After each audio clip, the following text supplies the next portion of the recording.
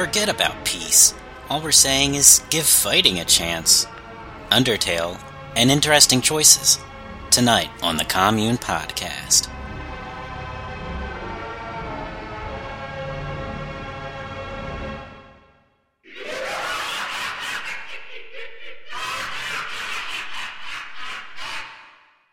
Hello and welcome to the Commune Podcast. This time we will be talking about Undertale and its combat.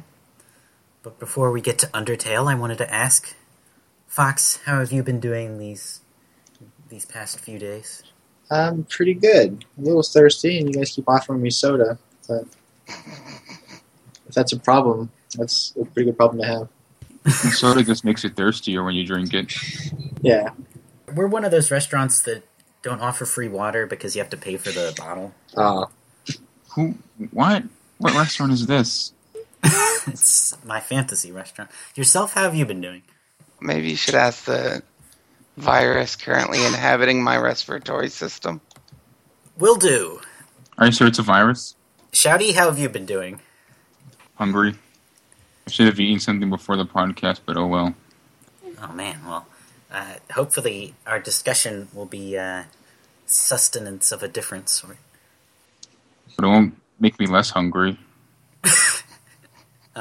Sanrio, how have you been doing? I'm okay. Nice. Seem to be doing better than some of the other people here. Yeah. Adrian, how have you been doing? Yeah, we're in a health crisis scenario right now. I just had some delicious sushi before I got here, so I'm doing pretty good. Alright, sounds like we're half and half on our health here. Adrian, what have you been playing? Okay. 4 games. Sins of a Solar Empire, Valkyria Chronicles, Ninja Gaiden, and Zelda Second Quest. You getting anywhere in Ninja Gaiden? Are you starting to pierce that ending? Yeah, to where the second phase, to where I pretty much have the pattern figured out, but the problem is that when you beat the level, you don't get your health refilled on the boss fight. I think it only does that the first time. Or at least it only does that on Malth. So when you get to the end of the stage and you only have 4 pieces of health, you don't get much room to really mess around. And because of that boss's particular pattern, I've actually timed out on the fight when I was like 1 point away from killing him. So that sucked major balls. So, if I recall correctly, Ninja Gaiden's final boss has this weird rule where it remembers the phase you were on when you die. Yes, but you start all the way back on 6-1, which sucks. Yeah, it sounds really unreasonable. The thing is that it's the only one they do that. Every other boss, I believe when you die, they just start you back at the beginning of the same level. Yourself, is that? Yeah, that's true. They changed the rules for the final level. Yeah, so there you go. Yeah, it's bitchy, but it's not. I get used to it. That final level's not that hard. Ninja Gaiden just has...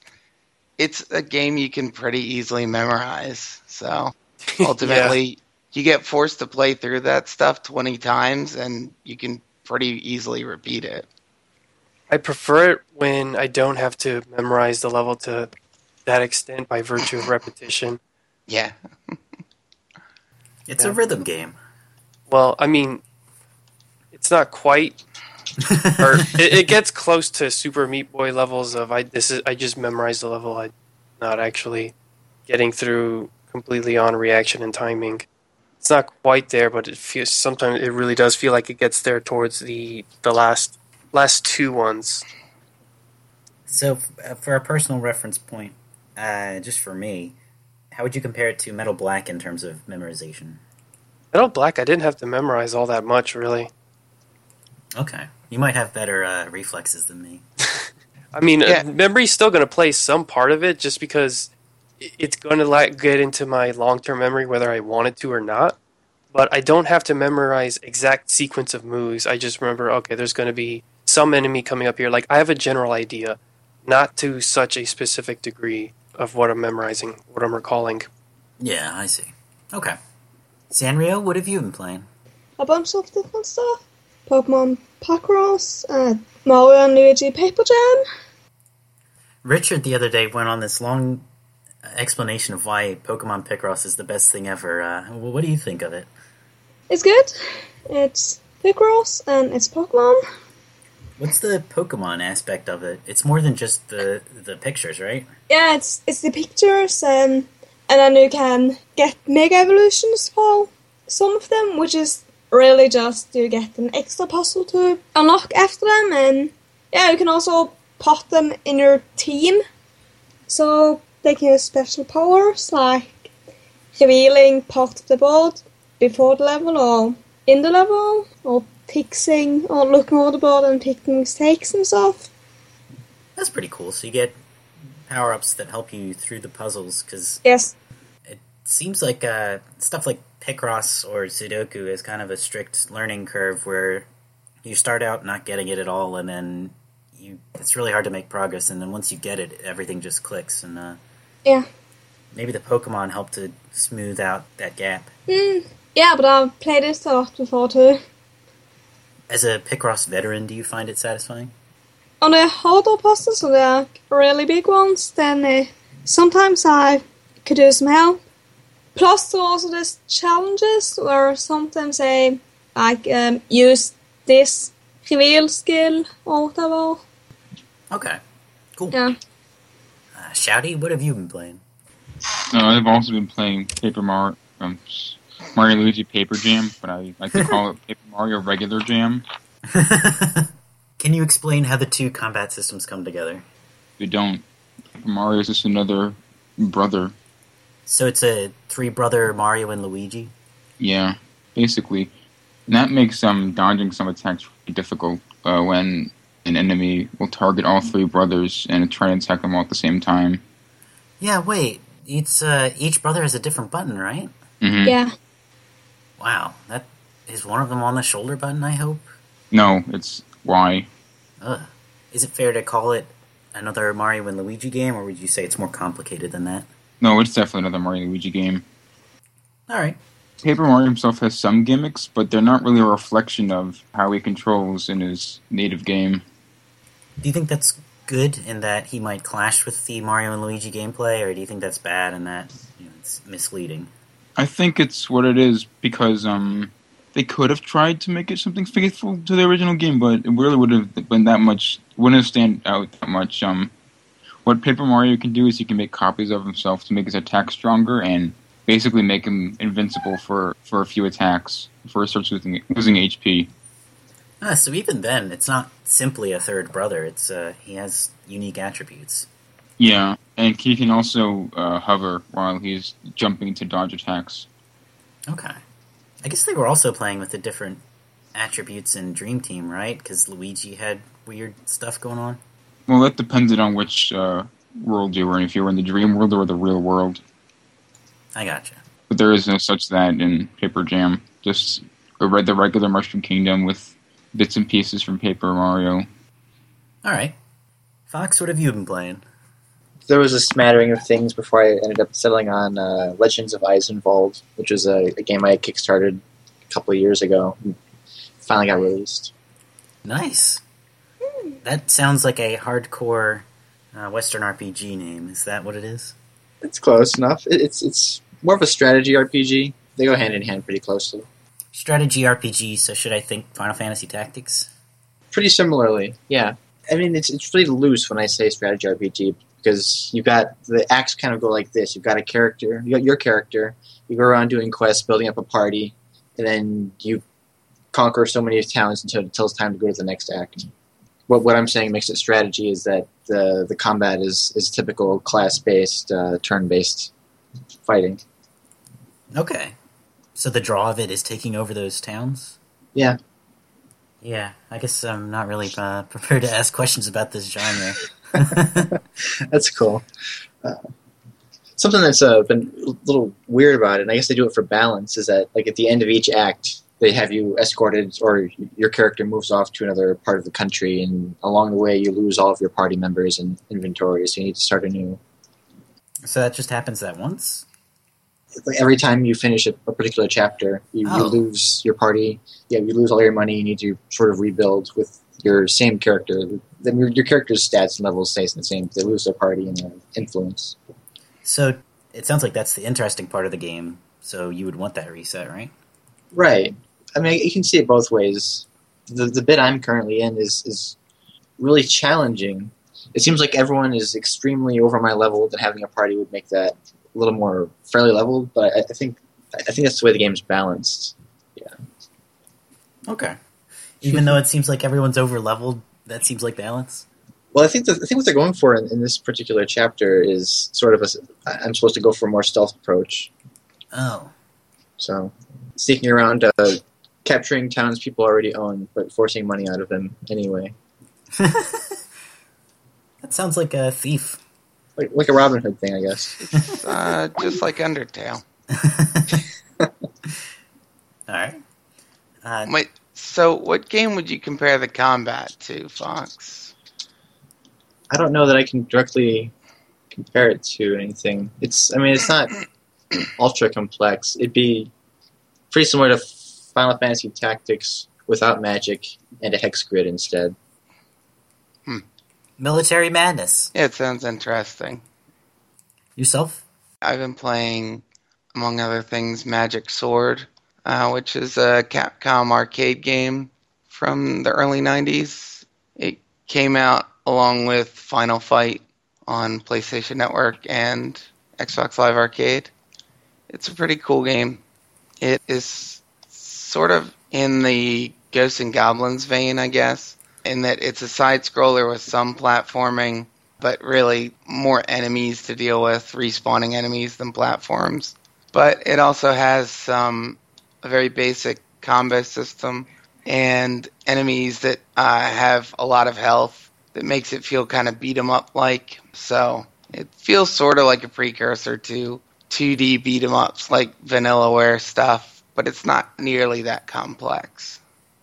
Yeah, so it's not like a Rastan, like it's more combat oriented. Yeah, the thing is, it looks like Rastan, and it's more similar to that than it is to a lot of other things, but when you have enemies that have longer health bars and hit stun to deal with, then you get more into timing, and the pacing of combat is more complex and dominates the flow of the game much more so than in Rastan, when you're really just trying to make a straight line to the end of the level and clear out anything that's exactly in your path.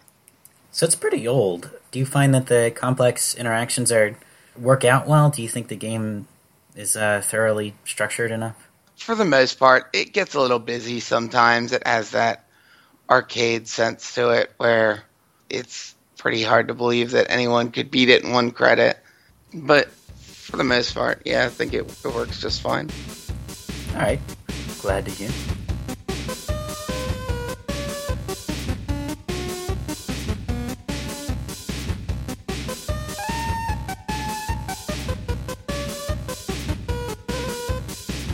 Undertale's combat system gives two major choices: acting and fighting.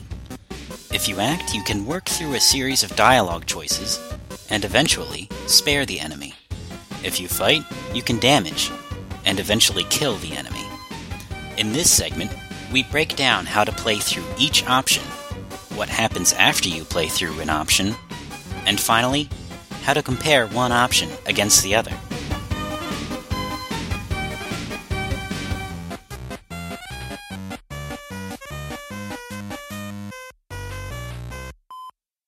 So Zanrio, to start, can you tell me, what does it take to fight well in Undertale? Well, depends on what kind of fighter you try. In particular, I mean, You mean attacking? yeah, it's a little weird because fight is called the session where an enemy attacks you, but it's also called the action where you hit someone. Yeah, so I just attached the strongest weapon I had and tried to hit when the bar was in the middle. Yeah, can you explain what the bar is? Yeah, it goes from left to right and you just scroll past and you can click to hit. And the closer you are to the middle, the more damage it does. And for some, depending on the weapon you have, you can have just one attack or several attacks, or yeah. Okay, so different weapons have different attributes too. Yes, one will have just one attack, but a very strong one, and another one will have the 3 attacks in a row. Okay. It kind of works like one of those golfing minigames, actually. Oh, That's exactly what I was thinking. yeah. Okay. I've seen Yeah, that bar in other mhm. RPGs as well. Do you recall any? Or I mean, the one that no one's going to know what it is that comes to mind first is Gladius for GameCube. What about Paper Mario? Paper Mario has bars. Yeah, Paper Mario does use similar bars to that. Okay. So there's some timing element to fighting well in that you have to time it when the bar is at the right place and the bar's movement is beyond your control. Fox, what happens when you kill an enemy? They die. Enemies die when they are killed. You get a bit of, what is it, love? Or that's your level? Okay, so you get experience and you get gold, potentially. Do you want to know just in the context of a fight or externally? Anything that's on your mind. If you kill someone, that affects how it can affect how the world will react to you later on, depending on who you kill. Even. Can you give us an example of a time the outside world changed after you killed someone? The easiest example is, and we're assuming everyone's beaten the game or doesn't care about spoilers. I think that's safe. Okay. Simplest example is like when you kill someone in a boss fight, like saying killing Papyrus right off the bat causes Sans to no longer want to accompany you through the rest of the trip. Man, what a loss. I didn't care at all. I was so glad to not have all that fucking yapping. All right. And Shouty, Fox mentioned that you got experience and gold. Those lead into other systems, right?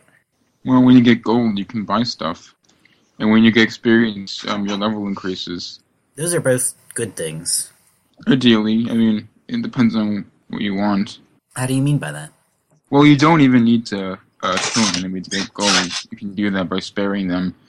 But having more experience to add to your level makes you stronger and more sturdy to enemy attacks, and you can also defeat enemies more quickly afterwards. Yeah, okay. Any more thoughts on fighting and the nature of fighting? You know, I'll add on to this. So you're talking about the act of fighting the bar, right? The bar and what its result is when you use it in combat.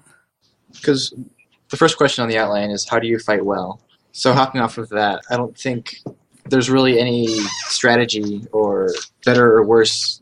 It's really just fighting is fighting. I don't think there's any strategy to it. As Zanrio mentioned, there's a timing element. It's true, but I don't think the penalty for not hitting center is really very great. It's challenge, but it's not strategy. Okay. Yeah, there's no option not to hit in the middle, really. Adrian, you mentioned some weird side case yesterday where you might not want to. Could you elaborate? Oh, right.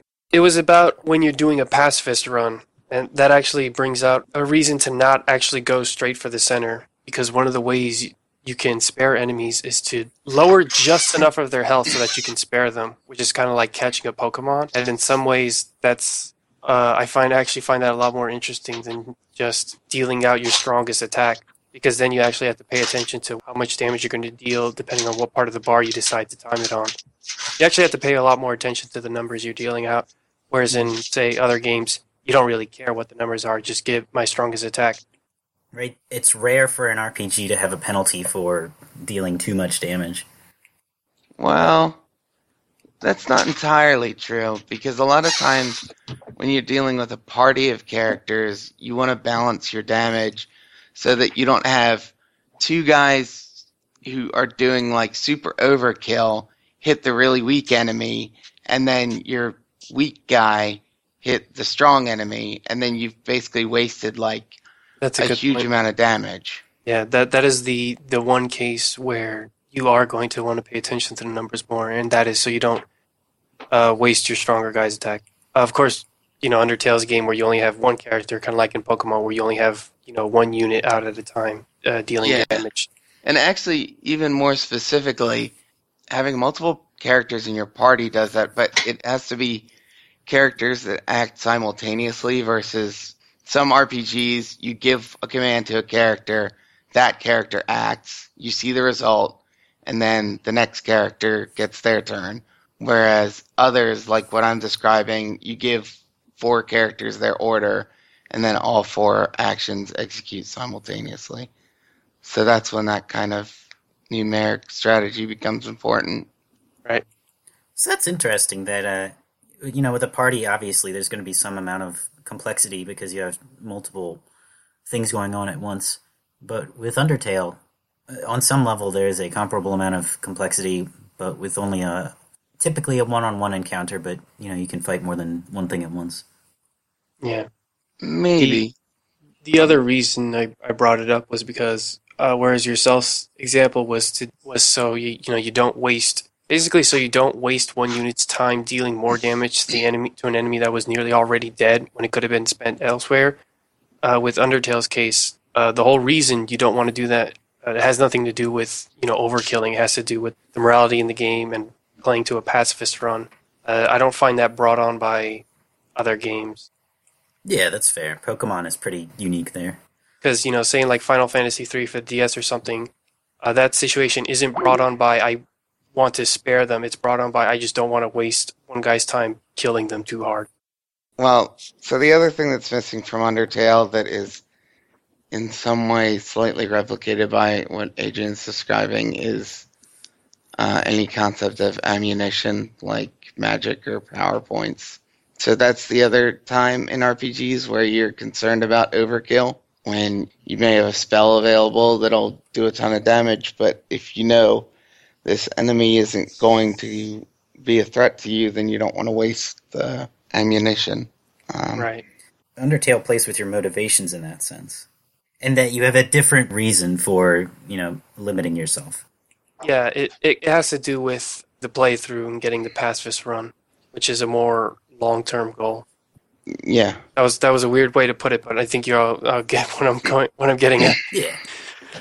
The other thing about the fight command, I'm not entirely sure of this, but I think sometimes if you hit an enemy too many times, you can no longer use certain actions. That wouldn't surprise me. I haven't seen that because I just never fight. But Undertale seems thorough enough that I would expect that. I don't remember exactly where I tried it, but I know in one of the boss battles, halfway through, I decided to try to switch to actions because it looked like I was going to lose. And the enemy just ignored everything I tried to do. It's interesting. Which boss was that? I don't remember. Oh, okay. I'm sure it was before I learned how the gloves critical hit works, where you have to mash the button instead of using the golf meter. All right. So, Zanrio, there's an alternate way to get through encounters if you act. So, can you explain how that process works?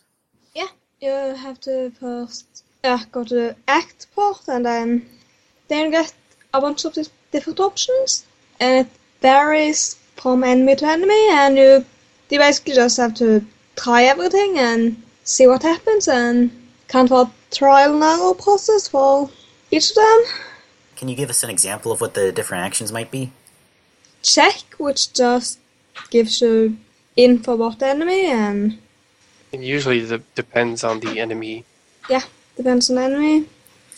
So, Adrian, what are some different actions you've seen? Complimenting the Froggets, you can also threaten him. You can mystify a Frogget later in the game, Yeah, near the end. true. I saw you had a preference for threatening them. I didn't think that was nice.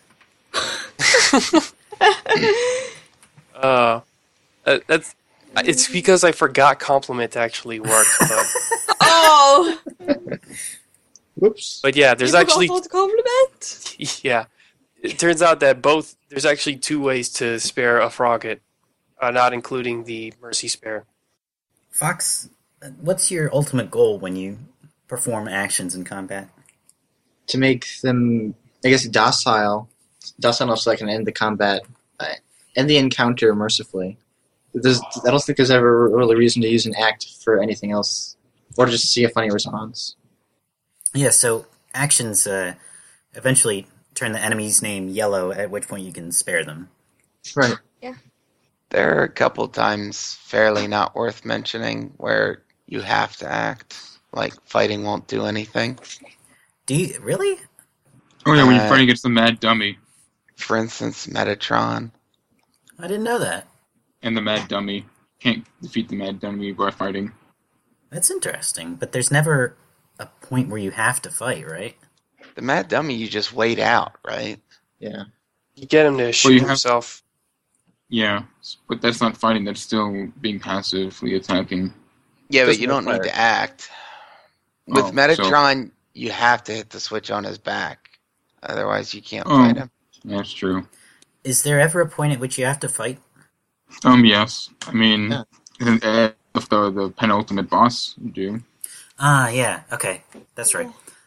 So, Shouty, what are the consequences of sparing an enemy?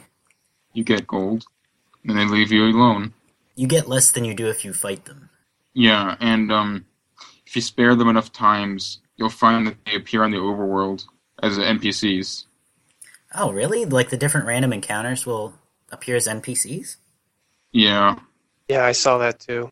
When I backtracked to Snowden for I don't even remember what reason, I started seeing the Christmas tree deers and the snow hats.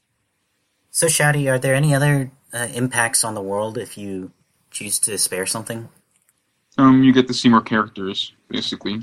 Enemies are NPCs, and the dog enemies, especially, you see at the bar if you haven't killed them. Okay. What skills would you say it takes to get an enemy to a spare point? Reading the situation, socially speaking, or I guess just doing trial and error and being good at dodging enemies' attacks and trying to wait them out until you found out how to spare them. So I guess also patience takes into account. Zanrio, could you explain a time where you had to read a situation in order to spare someone? At first I tried sparing Mettaton X, so I just tried everything, but I ended up not getting it to work. Nothing seemed to really work, so I guess that's the battle I just have to be really patient for. And that seems like a trend with boss battles, right? Yeah. So I end up just killing most of the bosses in my first playthrough because I just want to get through the game and get the neutral ending. Yeah, the bosses get pretty strict, and if you have to wait them out, then their patterns get super crazy. And especially when you haven't killed anything before, if you're going for a pacifist run, then it's gonna be harder since you have less HP. Yeah, I used a lot of items. You kind of stock up on heal items before. Yeah. And sometimes you have to go back really far just to get to the shop where you can buy them. Yeah, that sucks when that happens. Yeah. So trying to get through combat on actions alone takes a lot more grit, and you have to practice at it. Yeah. You really have to pull your resources together. It's usually with the bosses that I find that's the case. With the standard enemies, though, I think actions was actually an easier way to get rid of them than, fighting them out. Especially after going through a pacifist so much of the game where, at that point, you're really too weak to dish out enough damage to finish them off. Well, I'm assuming that anyways, because even in the beginning of the game, when I first hit a frog rat, I'm like, wow, that didn't do a lot of damage, so that's why it's just stuck to actions, because you could just mercy them in like one turn, maybe 2 turns. Is that typical of Undertale, that enemies only take 1 or 2 turns to get them into a spareable state? Yeah, the longest one that I can think of is the muscle dude, and that's just flex 3 times, so that's like the longest it is. Flex 3 times, and there you go. You don't even have to hit the spare button, so he spares him. He flexes himself out of existence. So 3 turns is the longest that it takes for the standard enemies. The bosses is a different story, as we've covered. So that's an optimal run of an enemy, but how much work did you typically have to put into sparing an enemy on your first time? There's only so many options, so it wouldn't take that long for me to figure out how to get them into a spareable state. And not only that, but as Shouty alluded, a lot of them give you clues for how to deal with them. For example, the snow hats have a ostentatious looking hat, so ignore them and then they'll start getting jealous. Or you pay attention to their dialogue, it's like, yeah, you're jealous of my hat or something along those lines. And of course, the muscle dude. When you see a muscle dude and one of the options was flex, like that was the first thing I picked, and that's why I was able to figure it out on the first go. In fact, even some of the bosses, mini bosses, I don't know what you want to call them, but like say the dog that you first find who's like, something move? I can't see things unless they move. Like gives you a really obvious clue for how to deal with his attacks and how to beat him. Yeah, it sounds like the enemy's attack is maybe the most complex challenge in the game, in that it calls upon, you have to time stuff right, and you have to move around the screen right, and sometimes attacks get so complicated that it helps if you can memorize what they do. Whereas fighting, assuming you want to kill the person, just boils down to timing, and the actions can either be brute forced or you can memorize what the right thing is. Right. You're still going to deal with their attacks either way. Whether you're beating them to death or giving them a cup of tea or something. So even if you're doing a genocide run, you still have to deal with Papyrus's bone moves. You just might be able to beat him in fewer turns versus someone doing a pacifist run. But you still got to be good at dodging. And if you're not good at dodging, well, I hope you brought healing items. Otherwise, he's going to knock you out before you can knock him out. Yeah, I only meant to mention that the most complicated brand of challenge is shared across all runs of the game. Oh, okay. Yeah, you're right. So, there's no combat options I'm missing there. It's really just those two, right? And I guess you could consider fleeing. There's only one time when fleeing is actually relevant to one of the fights. Is fleeing reliable on random encounters? I've been doing it constantly. Oh, really? Okay. Oh, thank God someone knows. There should be a cowardice run. So, Fox, would you say fighting is hard or is easier? Or how would you compare the difficulty of fighting versus acting?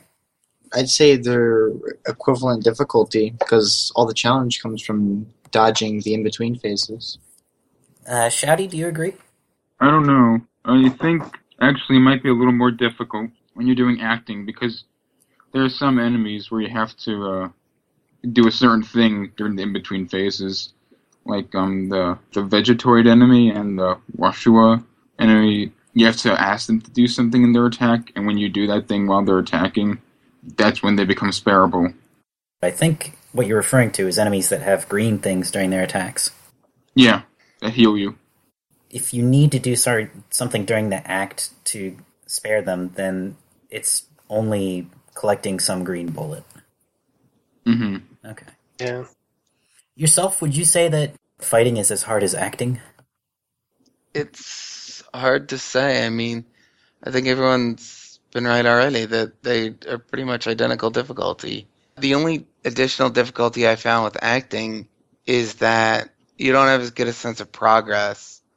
Obviously, an enemy's health bar lets you know how close you are to beating it with fighting, and so that makes it easier to pace your items. In the instances where I used actions, it wasn't as clear. It's a little bit harder just because you don't know what to expect, and then it sort of can end suddenly. Well, I think it always ends suddenly. Yeah, I don't know. I didn't do actions a ton, but I mean, I did for one of the boss fights, and I just had absolutely no idea whether it was working or not, whether it was making any progress.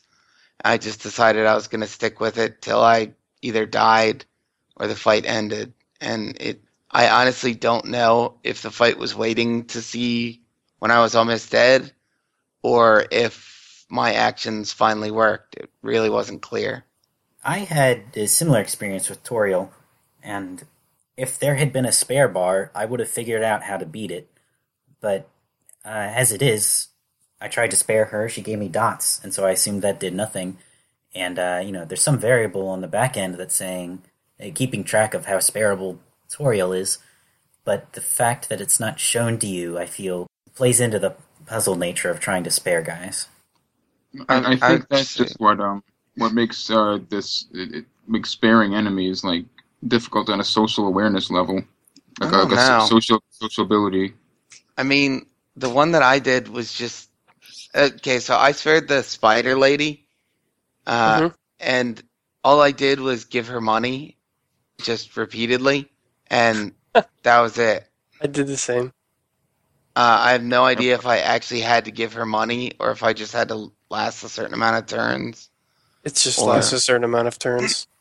Yeah. So it's trial and error, but in a sense that I don't even know what the solution was. I guess maybe that doesn't matter. It doesn't feel that satisfying. You have to socialize with the enemy. But the only choices were give her money or struggle. That's socializing. Zanrio, would you say that fighting is more rewarding or less rewarding than acting? Well, fighting is just the same thing over and over again, and acting, you get a different thing each time for each enemy, and it can be interesting to try to figure out just how to handle this enemy. So the process itself is more rewarding when you act. Yes, however, it can get a bit annoying when you have to meet that same enemy over and over again. Yeah, there's only so many times you can flex. Yeah, since you already know what to do and you have already solved that, so well, you have to go through that process again, including dodging their attacks once again. I had the thought that maybe that's why random encounters are so rare, in that it's kind of boring to sit through the same text puzzles over and over. Yeah. Yeah, but then that still does make you wonder, why are there random encounters? Or did you come up with an answer for that? No. No. Speak for yourself when you're trying to grind for Temi College. Well, you have to grind. I mean, if everyone's already seen it, you have to grind to get genocide. That's all it is. You don't need to grind for Temi College. Yeah, you do. You need money for Temi College. You can play the piano and get that dog saliva ball thingy. How much does that even cost? You can sell it for it's random. Sometimes she likes the item, like the dog thing it produces more, and she'll give you like $9 for it. But you just grind selling the same thing over and over again because you can produce infinite of it. That seems disingenuous because I'm just stealing her money and then giving it back to her. Yeah. Yes. Well, it allows it. I'd rather grind and not feel like an asshole. I'd rather frisk other money from other people. Yeah, you'd rather steal other people's money.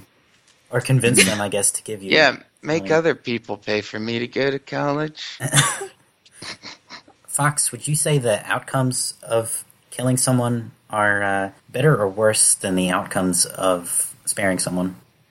Outcomes of... What do you mean by the outcomes? Like the reactions or the consequences? The consequences, both immediate and down the road. Like narratively, I don't think fighting is as rewarding as sparing someone. It feels like, at least thematically, the game is always... If you ever try to choose the violent approach, it always seems like it browbeats you over it or gives you a guilt trip over what you've done. So the difference is just in the tone the game takes with you? Right. At least that's how I felt. Okay. Well, there's a lot more dialogue, I think, if you're not fighting. Yeah. For instance, we mentioned earlier that Sans goes away if you kill Papyrus. Mm-hmm. So you never have to listen to his stupid mouth anymore. So, is it fair to say there's less content if you fight? Yeah. Yeah. So I kind of started regretting killing some of those mini-bosses later on in the game, since I missed out on the later cutscenes and interactions with them. So yourself, how do you decide which to choose? I guess if you like the game, you should act, and if you don't like the game and are just trying to get to the end of it, you should fight. The one caveat being that if you like the game a whole boatload, then you would want to have a separate playthrough just for killing everything to squeeze the last ounce of content out of the game. I guess. That depends. I mean, you can play the game repeatedly and get, like, your neutral ending 5 times or something like that. Do you think someone that really likes the game and really likes the characters and whatever is getting more out of it by doing a genocide run? The genocide run gets you stuff like a Sans boss battle, right?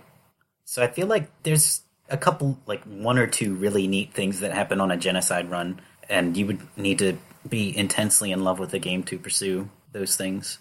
So it requires a sort of distanced affection for it there, right? Like, the game wants you to be in its weird cultish mood, and So you are sort of sinning against it by doing a genocide run. And yet the game requires that you care about it to get to the genocide run because you need to put more time into it to grind, right? Yeah, that's what's weird about it. It is asking you, to put work into it to see that ending. So, yeah, I don't know. Hang on, I have a question. You keep saying you have to grind to do a genocide run. Why is that? To do a genocide run, you have to kill every single random encounter. You just keep fighting random encounters until they stop. There's a finite amount of random encounters? Yeah. Jesus! So it's like, I think it's 20 to 40 per area. Oh, and you have to do that to meet genocide. Genocide isn't just killing major characters and whoever you come across. No. Okay. You have to kill everything you have the opportunity to and grind random battles until they end. Okay, that's a lot more extreme than I thought. That doesn't, nah. Taking genocide to a level I was not aware of. Yeah. So what I was imagining was a genocide run is probably more of like a low neutral run or whatever you want to call it. Yeah, probably what I did, which is just kill everything.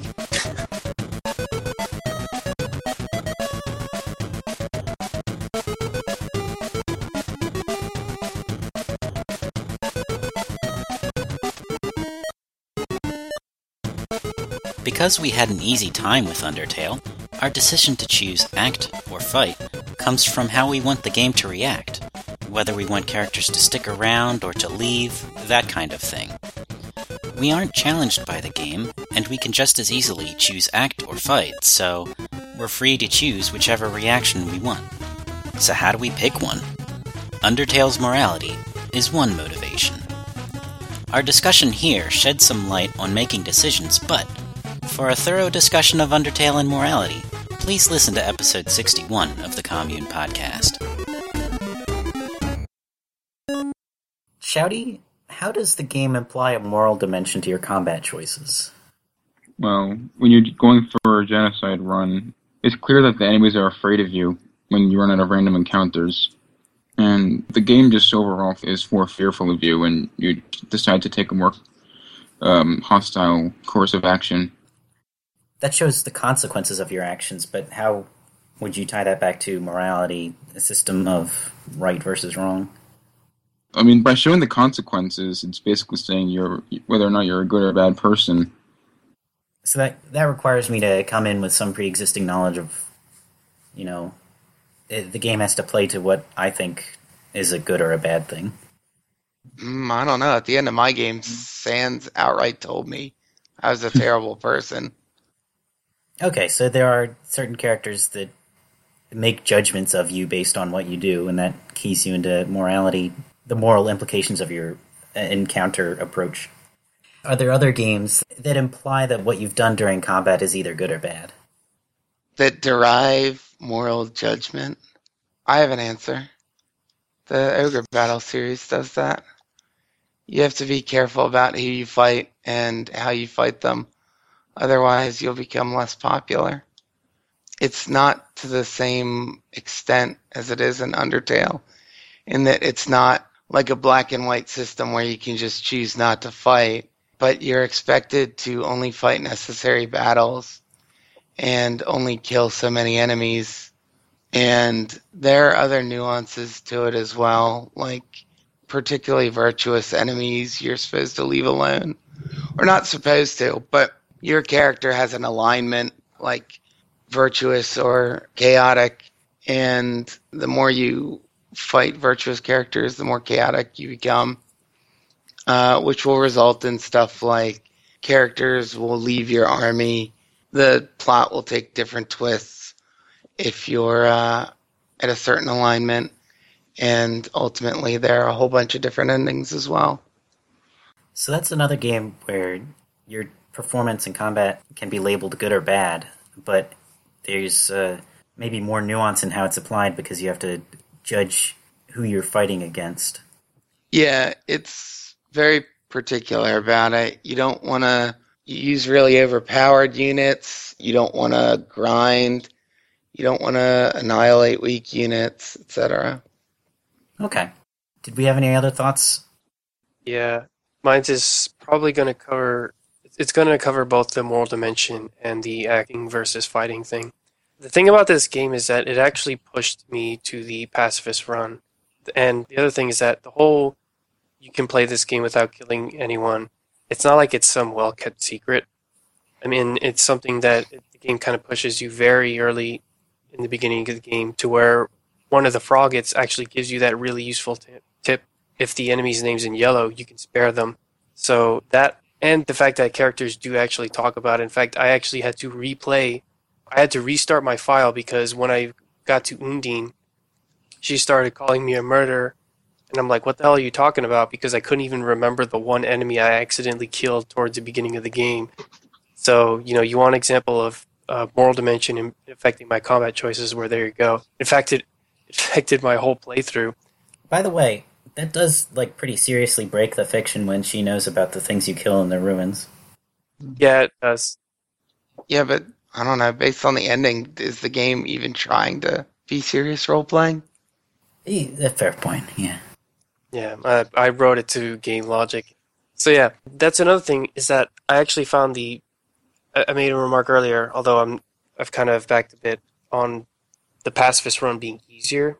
I find that mostly true for the standard enemies, and now that with what I've learned about genocide, it's definitely not only just easier, but probably more rewarding too.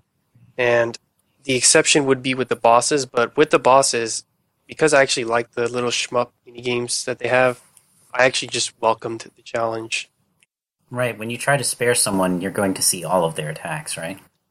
Yeah, the standard enemies don't have enough attacks that sparing them within that 1 turn or 2 turns or whatever, you're going to miss out on much of anything. Also, you encounter them more than once, so it's not that big a deal. Versus with the bosses, I kind of would care a bit if I killed, Papyrus, 3 turns or 4 turns into the fight when he actually has 8 turns of different moves. That's another unique thing about the bosses, is that they actually do have a sequence that they go through. Unlike other enemies where it's just a generic move that has some randomization to it. In particular, one that Shouty brought up last night was the spider boss, where you get through breakfast, lunch, and dinner, assuming you don't kill it or you don't eat a spider item in front of it. Yeah. To me, I actually did find it rewarding to survive through that whole thing, because it was a pretty tough fight. Yeah, it was crazy. Yeah. And now for the moral dimension thing, I didn't want the story guilting me. And the other thing was that I did like the characters, so that's just another reason why I just don't want to kill them, to where it actually affected one of my dialogue choices, to where I deliberately lied so that I could appease Papyrus. You all know what I'm talking about, right? Yeah. Right. You can lie or insult them. Yeah. Even though technically it doesn't actually affect the game at the time I thought it did, and that was an example of the morality affecting one of my decisions. Your understanding of its morality. Yeah, my understanding of its morality affected my decisions. So, Zanrio, would you say when you enter an encounter and you want to fight or you want to act, do you think that's an interesting choice between the two of them? Yeah, it's something I haven't seen a lot before, and it's interesting to see, be able to make different choices there, and just upon game mechanic and upon choice and how it affects the game later on. So yeah. Yeah, it's a choice that has a lot of repercussions, both immediate and throughout. Yeah. All right. Any other thoughts on encounters in Undertale? I guess because of the nature of the pacifist run, it actually kind of made that less of an interesting choice. Because, one, I was never able to engage with that whole, Pokemon whittle their down health to almost nothing so that you can spare them, because it comes with the risk of accidentally killing them. So I always just picked actions, because nearly every enemy in the game has it so that you can act them to a mercy state. Are you saying that the choice between a pacifist or a neutral run might be interesting, but once you've made that choice, everything else is set? Yeah, because like what I said with Undine, once you kill that one enemy, that ruins the whole thing. I never ever want to click that fight button. So you're really motivated by that ending there. Yeah, you could say I'm determined. You said that the choice between fight and act has long and short-term consequences. I would disagree. I would say it only has long-term consequences, and that in the short term, it's totally irrelevant which one you pick. What would you say to experience points? I mean, that's a long-term benefit in and of itself. All right. Per fight, you don't get an experience, or you don't get a level reward. Yeah. And I also mentioned earlier that when you're playing to a pacifist run, and it's hard to make that decision, you know what, I don't want to do this anymore. I want to start killing things now because you haven't been leveling up. You probably haven't been picking up the weapons. So it's sort of a too late to turn around point. You really do got to stick to a path. And if you decide you want to kill everything, deciding to spare things later is just not really worth your time because you're just throwing away experience for no real good reason. Yeah, it seems like you could accomplish the same thing that the menu does, the fight menu does, by just having an option at the beginning of the game. Do you want to play the neutral route or the pacifist route? And then on the pacifist route, only allow the player to use actions. I get what you mean, but it's still I don't think anyone would want that. But you said yourself you started the game over just to get the pacifist route. Yeah, that was because I had forgotten I actually killed an enemy Right. at the beginning of the game. So you never wanted to do it. Or, I mean, you realized that was just that short-term decision contradicted the long-term outcome you were looking for, and therefore you needed to totally reset. Yeah, but I still don't want the game to to limit my choices that way. So if I do make a mistake like that, I kind of would rather just own up to it. You still want to be able to bear the responsibility for your actions. Like, in order for something good to have weight to it, you need to have the bad option there to complement it, right? Yeah, but isn't that what we've been getting at the entire time? That the bad option needs to be tempting. No. So, because you made a mistake early in the game, you think that makes it an interesting choice? Like, it was an interesting choice that you didn't know that fighting was going to ruin a pacifist run? No, I said as much. I don't think it makes it an interesting choice, but it's not a problem that it doesn't make that an interesting choice. I could have continued on with the neutral run if I so chose. I mean, that option was still there. But because I was set on playing a pacifist run, that's why I stuck with it. Here's the thing. Undertale doesn't need to have moral grayness. I don't think this has anything to do with moral grayness. It just has to do with a superficial suggestion of choice. Like, I think there's one choice you make in the game. Am I going to ever use fight? So, putting it there throughout the game, again, on a superficial level, does make you feel, I guess, like you're opting out of it, but without any sense of temptation or interest to the choice, then it's not actually a game with any sort of, where that's any sort of continuous element. What would you say if, on my first playthrough, I didn't realize it was possible to get through completely without fighting, and it wasn't until I saw Flowey's message at the end that I realized you can literally get through without ever using fight. So there is an element of knowledge there that you might not have. So it's interesting that up until you learn that there's only one or two ways to go. Yeah, I guess I can give you that. About choosing between pacifist and neutral, whatever, and then just locking out the other option at the beginning of the game, so you don't, fuck yourself or whatever. Just that it would just make it less meaningful. That's what I would put it simply as. That being able to fuck yourself has meaning, lends meaning.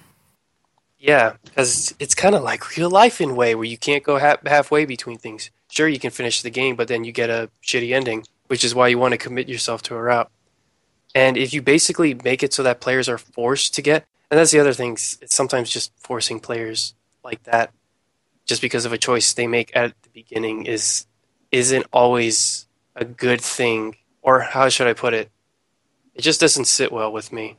And if that was in the game, I would say it does take away a bit of the meaning that this game has with the don't don't kill because you literally took away my option to kill because I chose not to kill anyone in the beginning of the game. That has to be something I make in every encounter. Like, that's what I want it to be. Yeah, I think that's kind of what I meant when I said you might enjoy not choosing fight just for the sake of not choosing fight. But from a gameplay perspective, I don't think it makes a difference for it to be there. Yeah, it requires buying into the fiction. Or just in a sense, I mean, it doesn't even need to get to the level of the fiction. Just committing to role-playing or whatever.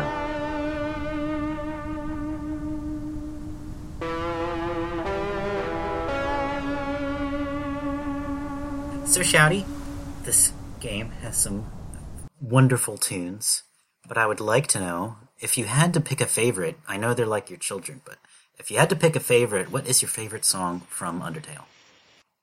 I like the theme that plays when you're in Waterfall. Why is that? Because it has ambience and melody at the same time. It's basically sold me on music.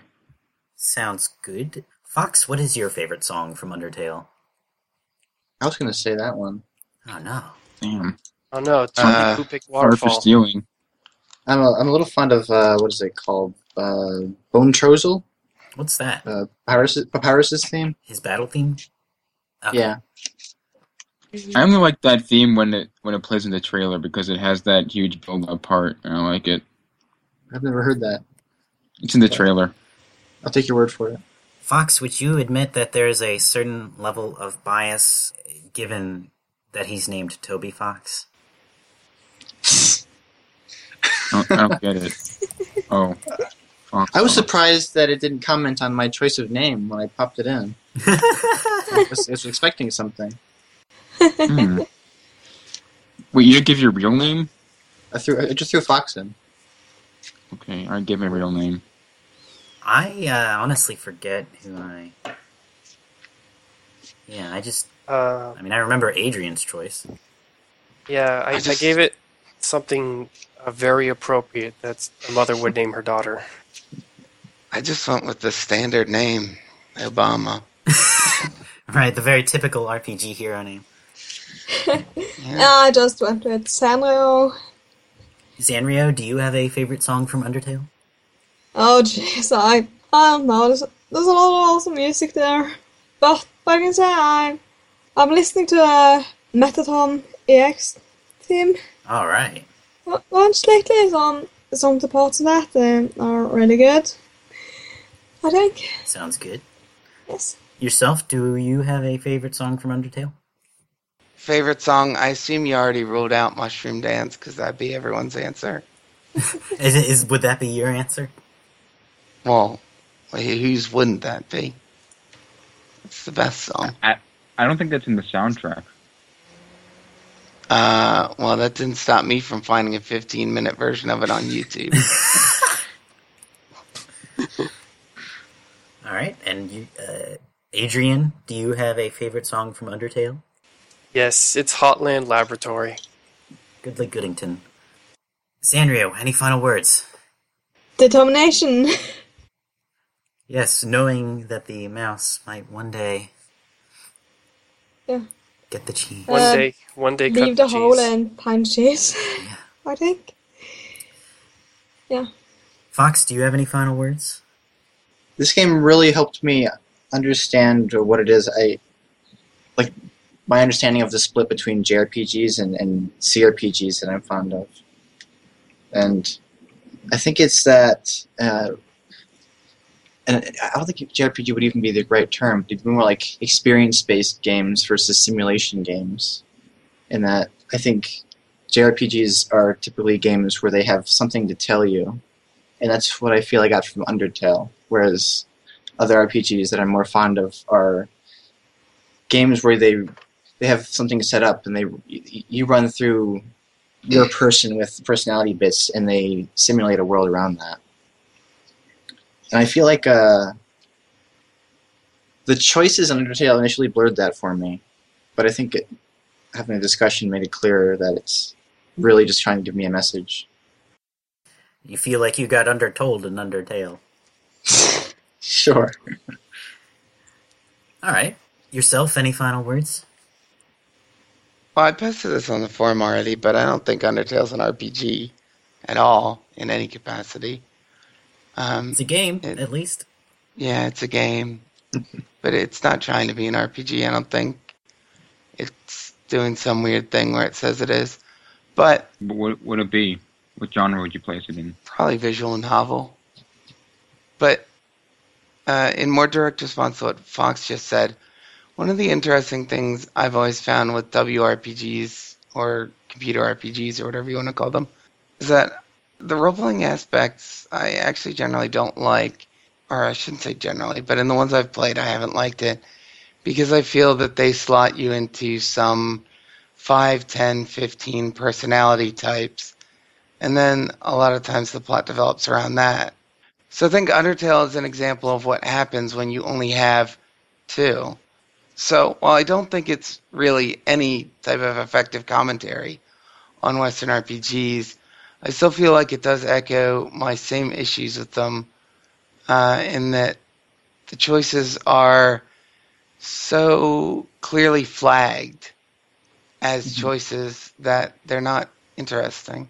But without actually having a Western RPG on hand to discuss, that might not be such an interesting comment. I can think of several that would fit what you're describing. I know BioWare in general tends to like to give you 3 characters, or maybe Yeah, like a good guy, a snarky guy, a bad guy, and then some. Maybe if you're fortunate, there's a middle path. yeah, I've played a couple of theirs, so those definitely exemplify what I mean. And I think something I said to Golem, and a game I brought up earlier, Ogre Battle, I think probably is the most interesting choice system of any game I've ever played. And it sets it in a much more realistic context than Undertale, with more, it does venture into the morally gray areas and tends to ask you more philosophical questions and more personal questions that don't necessarily map onto personality types. Mhm. And that therefore I could sometimes affect the story in unpredictable ways. But I think unpredictability is what makes choice interesting. I've been thinking about Walking Dead, the Telltale game. I haven't played it yet, but from what I hear, it doesn't have any explicit labels on your actions. So you might have actions where one choice does a good thing and a bad thing, and a different choice does a different good thing and a different bad thing, and you just have to kind of weigh, like, well, which good thing is better than the other good thing, and the game doesn't have any explicit rewards, but rather you get to see your consequences pay forward, and maybe what you did is good and maybe it's bad, and then you get kind of a cool stat sheet where you get to see how many people agreed with you or disagreed with you who played the game. So that seems like it plays into Ogre Battle, or not plays into, comparable to Ogre Battle in the sense that your actions don't have an explicit consequence.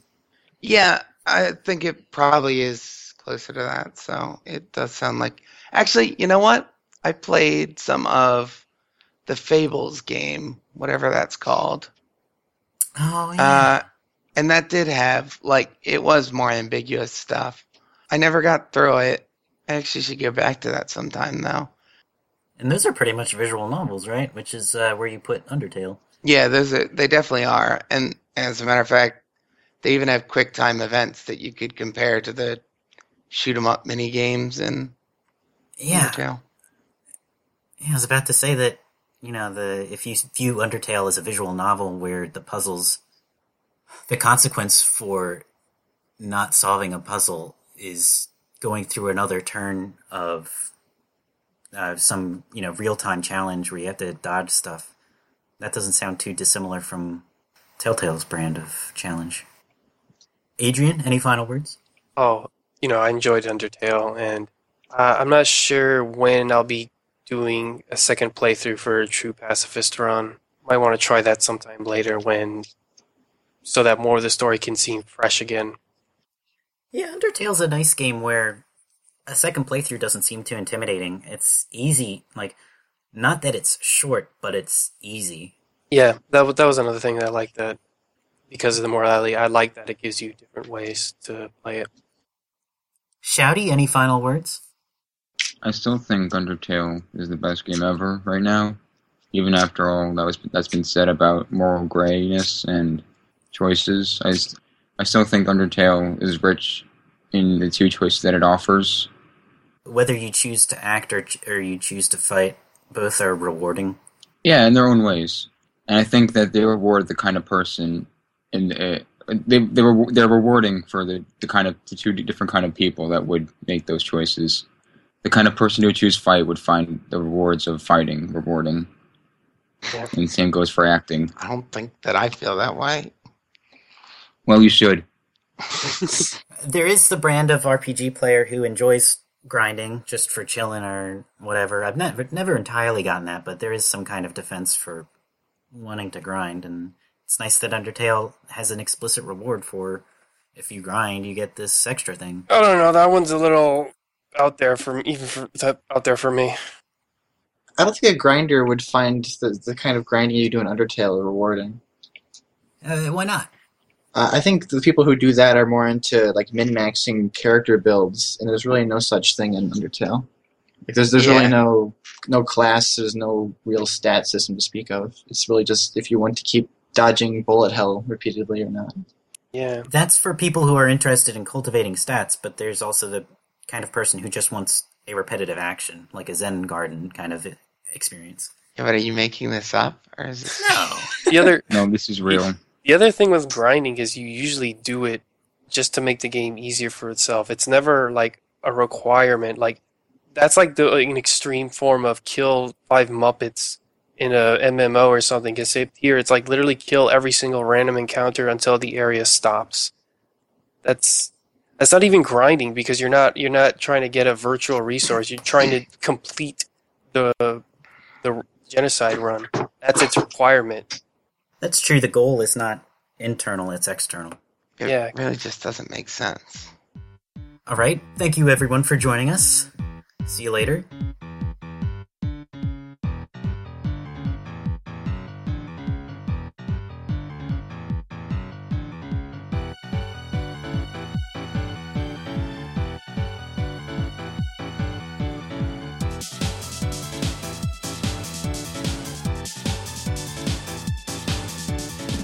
All music in this podcast is from Undertale. I'll leave you with this final thought. We pondered whether the choice between acting and fighting is interesting, and our discussion revealed the structure of combat. By separating acting and fighting into their own menus, Undertale breaks your choices into chunks. For instance, when you decide to spare an enemy, you no longer have to reflect on the options in the fight menu. The fight system and the act system do little, although still something, to affect one another. As Adrian says, though, this choice does not need to be interesting, so maybe the question of interesting choices is the wrong angle for approaching Undertale. Are acting and fighting interesting in themselves? If you have any comments or questions, please email vgcommune@gmail.com. The Commune Podcast is paid for by the monsters in Undertale, who are very financially generous if you spare them, or if you defeat them.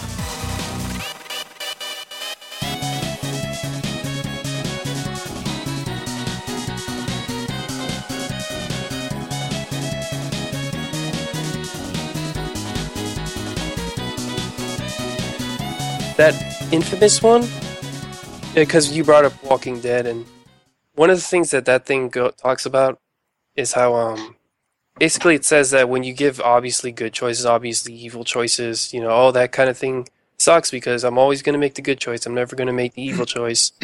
And in some ways, you could probably throw Undertale in there too. And I even commented as much as that I felt very pushed to do the pacifist run. Like, one, because I like the characters, two, because I actually felt gameplay-wise it made the game easier. And the times that it didn't, I just welcomed the challenge. But the thing is, like, I don't think that's bad.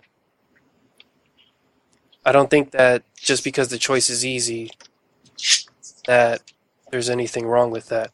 Like, moral choices in the game, like, it's not about them being hard. It's about the choice simply being there. Like, I think that's the most important thing.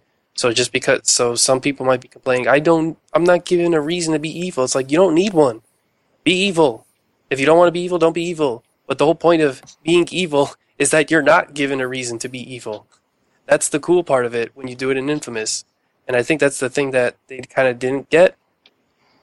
And what some people, if they're criticizing, Undertale for its morality, don't get either. I'm going to comment on that from like a role-playing perspective. If I see an option that's there and it doesn't seem to make sense for me, it pulls me out of my immersion. Like if I'm playing a character, I like to have a good motivation for doing something, and if none of those choices make sense for me, I get really annoyed. Wait a minute. Well, isn't the whole deal with role-playing that you're pretending to be someone else? Yeah. Well, you have to pretend to make the choices they would make. Right, and if they don't have the choice...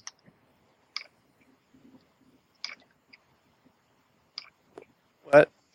So wait, I didn't follow in particular what you took issue with what Adrian just said. So, I know, I thought he was going to say something more.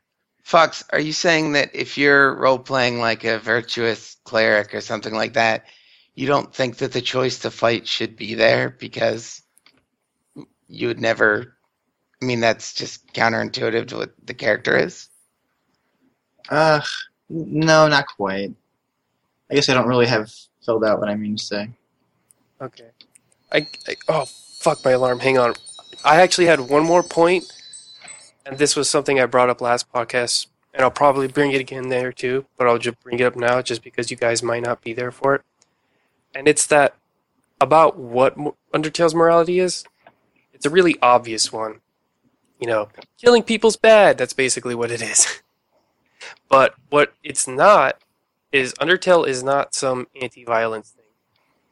Because one of the options you do have for sparing people is beating them just enough so that you don't kill them. And that's still considered a pacifist run. So, by the game's own internal logic, it's not really anti-violence. It's just anti-killing. And in a real-world sense, I would say that if that is what it was, that it would be naive. Because trying to solve the problems without ever physically hurting someone, yeah, like, get real. You'll have a hard time trying to do that. But because otherwise, the whole, don't kill people shtick, that's been done in superheroes like all the time. Spider-Man never kills anyone. Batman never kills anyone. That's kind of the thing, but, they're still gonna, beat them up, grapple, do whatever. All right, I think we can leave it there. Yeah, I guess there's not much of a controversy in what I said there. Probably not. Thank you all for joining me. I will cut off the recording. It's okay to fight people if it's for the right thing. Just don't kill them.